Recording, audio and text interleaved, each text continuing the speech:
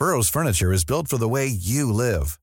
From ensuring easy assembly and disassembly to honoring highly requested new colors for their award-winning seating, they always have their customers in mind. Their modular seating is made out of durable materials to last and grow with you. And with Burrow, you always get fast, free shipping. Get up to 60% off during Burrow's Memorial Day sale at burrow.com/ACAST. That's burrow.com/ACAST. burrow.com/ACAST.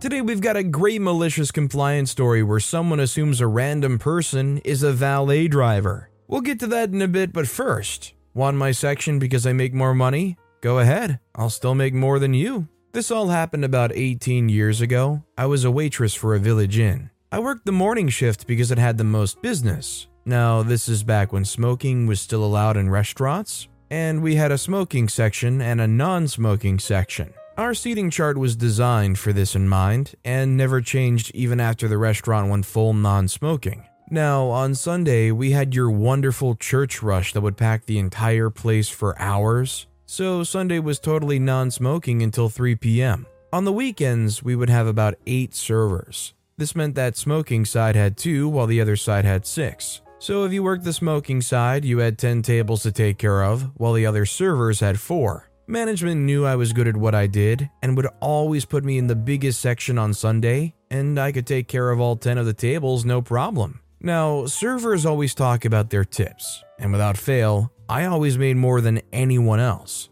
This caused anger from some of the newer servers, and they said it was because I always got the better section. Management came to me and told me what was going on, and that's when we decided on malicious compliance. Okay, you can have my section next Sunday and I'll take this small section. But since I'm on the other side of the restaurant, I won't be able to help you as much. I then got to enjoy a less stressful Sunday, did my job like normal, turned my tables, and made a ton of money. The other server was running around like crazy and not getting much done. At the end of the shift, they learned that they made less than the week before because of how bad they were taking care of their tables. And the church crowd are horrible if you aren't taking care of them right. It was always great to hear the server say you can have your section back. I don't want it ever again. Now, this wasn't a one-time thing. This happened many times over the 5 years I worked there. Every time it happened, I still made more money. Every time we would get a new server complain, I just smiled and said, go ahead, take my section. I could use a break. I think it goes without saying that OP clearly was very good at their job to be tipped so well, but would you guys say that there's more things that also might factor into why OP was getting so many more tips? I'm not saying it is the reason, but it could be a contributor. Also, hi, I'm Steven, and if you enjoy awesome stories of malicious compliance, why not hit that subscribe button down below? That said, our next story is, if you must know, significant other and I were talking about my old boss and what a delight she was, and I recalled something that happened that was perfect to share here. Some backstory: my boss, we'll call Mrs. Scott, kept the room we worked in about 5 to 10 degrees too warm to save money on cooling costs. Now, I'll admit that I run hot and it was more irritating to me, but other coworkers had complained, so there was that. Also, I was on my feet walking around for most of the day. These factors, along with my thick thighs, led to a few painful skin problems, namely 2 boils on said thighs that also got really swollen over a weekend. Sunday night, I go into an urgent care for some relief from the terrible pain, and they end up lancing the boils. Felt so much better after, but I knew I would need at least a day or 2 to take care of the new wounds before going into work. So I texted Mrs. Scott. I even attached a picture of the work note the doctor gave me for good measure. That backfired splendidly though, because the timestamp was 4 hours off and I should have told her sooner. Anyways, it was the usual lecture. We don't have enough people for you to just call out whenever, blah blah blah. I said, I totally understand. I know I'm needed, but doctor's orders. After that back and forth, we come to an agreement that I'd be back in 2 days. Okay, good. Texting with her was done. I could relax and focus on getting better. But no, one more text from her. I know you don't have to tell me, but why were you in the ER? Significant other got so pissed at that text and reminded me that she has no right to that information. But I knew something about her. She is so squeamish at everything there is possibly to be squeamish about, and I had a plan. I happily let her know in graphic and colorful detail why I went to the ER, and made a small dig about how the temperature of my daily environment might have some effect on this reoccurring. She said, "I wish I never asked." Darn right. Oh, and the thermostat got turned down a few degrees when I got back in. It was incredibly unprofessional for her to ask that, but I will say there is some level of morbid curiosity even if you are squeamish. I'm not gonna lie, there's been some times where I end up in some corner of YouTube watching some kind of video, probably medical in nature, where I can't even actually watch it. I have to pause and just skip through it just out of morbid curiosity. Our next story is, you have to use your vacation days. For context, this takes place in the Netherlands, which has a very different working culture and legislation than the US. Recently, I got a message from HR that I still had a lot of holiday hours open, many of which would lapse as of July 1st, as a matter of law. I was aware of this, but in the past I was always able to sell them for money. In the COVID years, I've hardly been away for mostly obvious reasons, and I'm getting 32 days per annum. In other words, my vacation days had piled up, and my current balance was a grand total of 390 hours. That's excluding the new 32 days from 2023. So that's almost 10 weeks of holidays. Of these, I had to finish roughly 200 hours, or 5 weeks, before July 1st. Possible, of course, but hardly ideal. Not for my employer, our customer, or for myself, which is why I thought it wouldn't be a problem to sell these extra hours for extra salary, as I'd done before. But I was quite wrong. HR told me to contact my manager, who denied my request. I explained to him exactly how many days I still had open. He would ask the CEO, but the CEO sent me a message about how they care about work-life balance and mental health, etc. For the record, I fully agree with this stance in principle, and frankly, I think the measly amount of holidays people in the US get is shameful, and the culture in which it's sort of not done to actually take your holidays, I find outright toxic. I'm glad I'm working in a country and for an employer where the situation is much better. But on the other hand, one has to be practical. COVID was inflicted upon us all, and you can't compensate for a lack of holidays taken in the past with taking copious amounts of holidays now or in the near future. I love to travel and to socialize, but we couldn't go anywhere or do much. And I didn't see the point in taking holidays just to sit home more. In fact, my work provided me with some much needed structure during the lockdown times. And working from home meant that work was actually much more stress-free than it was in the office. Millions of people have lost weight with personalized plans from Noom. Like Evan, who can't stand salads and still lost 50 pounds. Salads generally for most people are the easy button, right? For me, that wasn't an option. I never really was a salad guy. That's just not who I am. But Noom worked for me. Get your personalized plan today at Noom.com. Real Noom user compensated to provide their story. In 4 weeks, the typical Noom user can expect to lose 1 to 2 pounds per week. Individual results may vary. Quality sleep is essential. That's why the Sleep Number Smart Bed is designed for your ever-evolving sleep needs. Need a bed that's firmer or softer on either side? Helps you sleep at a comfortable temperature? Sleep Number Smart Beds let you individualize your comfort, so you sleep better together. J.D. Power ranks Sleep Number number 1 in customer satisfaction with mattresses purchased in-store. And now, save 50% on the Sleep Number Limited Edition Smart Bed for a limited time. For J.D. Power 2023 award information, visit jdpower.com/awards. Only at a Sleep Number store or sleepnumber.com.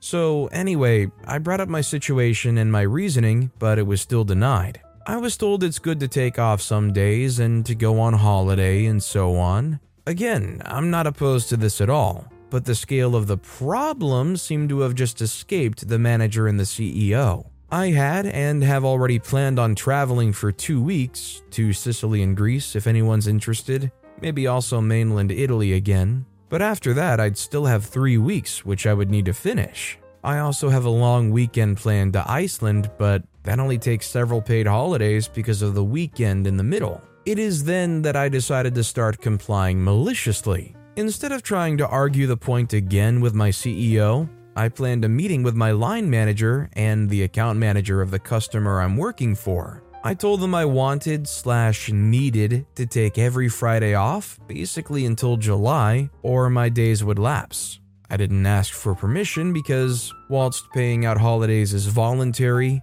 they need a very good excuse to deny leave requests, such as denying requests for key figures last minute when you're in the middle of a big project with deadlines, etc. But my request wasn't one of those. And obviously they're not allowed to deny a payout and my leave request anyway. It would be super hypocritical too. So as a good and diligent employee, I wanted to make sure that our customer was aware of my sustained de facto reduction in capacity and wanted to discuss how we could best bring up this potentially touchy subject with them. After all, this structural reduction of capacity is different from a normal 2-week vacation or just some days off here and there, which is a pretty normal situation here, even for contractors. Since they're a key account and I'm working for them as a senior DevOps/cloud engineer, I had anticipated to have a slightly awkward meeting with my manager and the account manager discussing the details, after which I already half expected they'd U-turn at some point and decide to pay out my vacation days after all. But they exceeded expectations because when I entered the meeting, not a word was spoken about my 2 denied requests for converting my holidays, or about the framing I'd given this meeting about how and who wanted the honor of telling the big customer they'd be losing 20% of my capacity, and my employer would get to charge 20% less. Instead, the account manager just asked for how many days I still had open, which we were easily able to see in the system. He then proposed to just pay out all my open holidays from 2022 and before, so 10 weeks instead of the requested 5, so the backlog would be cleared, and this situation wouldn't occur again. Happy days! I've already received 2.5 months extra in salary, and I still have all my 32 days from this year, so I have more than enough days for my holidays and for general R&R. So my work-life balance is really not in danger. Although it did reach a pretty happy outcome, I'm not gonna lie, the idea of being able to take every Friday off also, if you have like a 3-day weekend every week, that does sound pretty enticing, right? Our next story is, need a car? I'm a police officer in a large city in the south of England. In the police, there are 4 levels of driving. For ease, I'll call these 1, 2, 3, and 4. 4 being the lowest level, normal driving, and 1 being the highest.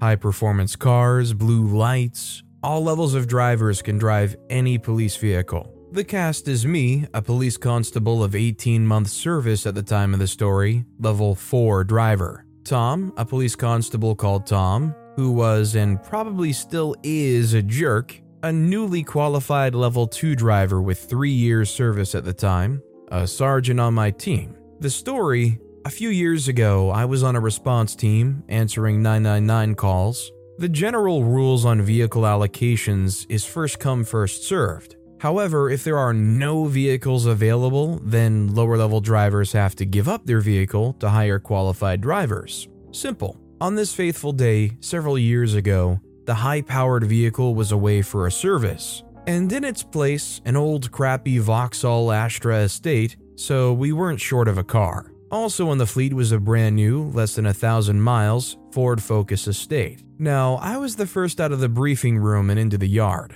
so I made a beeline for the brand new motor and whipped the keys out of the ignition. Tom also made a dart for the vehicle. Realizing I got the keys, he clapped his hands together and gestured for me to throw him the keys. Nope, no chance. What a jerk. He started to complain that he's the higher qualified driver and so needs the car. My response? The crappy Astra's still available. Off I went to check my emails before heading out. As I'm logging on a private call on my radio, it's the sergeant. Sergeant says, Tom says there's no cars and you won't give him your car. I say I'll pop into the office. Off I went to the office and explained how Tom was a jerk and was being a jerk and that there is a car available. the crappy Astra, which he just doesn't want. The sergeant says, "Make sure Tom's got a car. As long as it's got 4 wheels, it'll do." I say, "No worries. I think you can see where this is heading."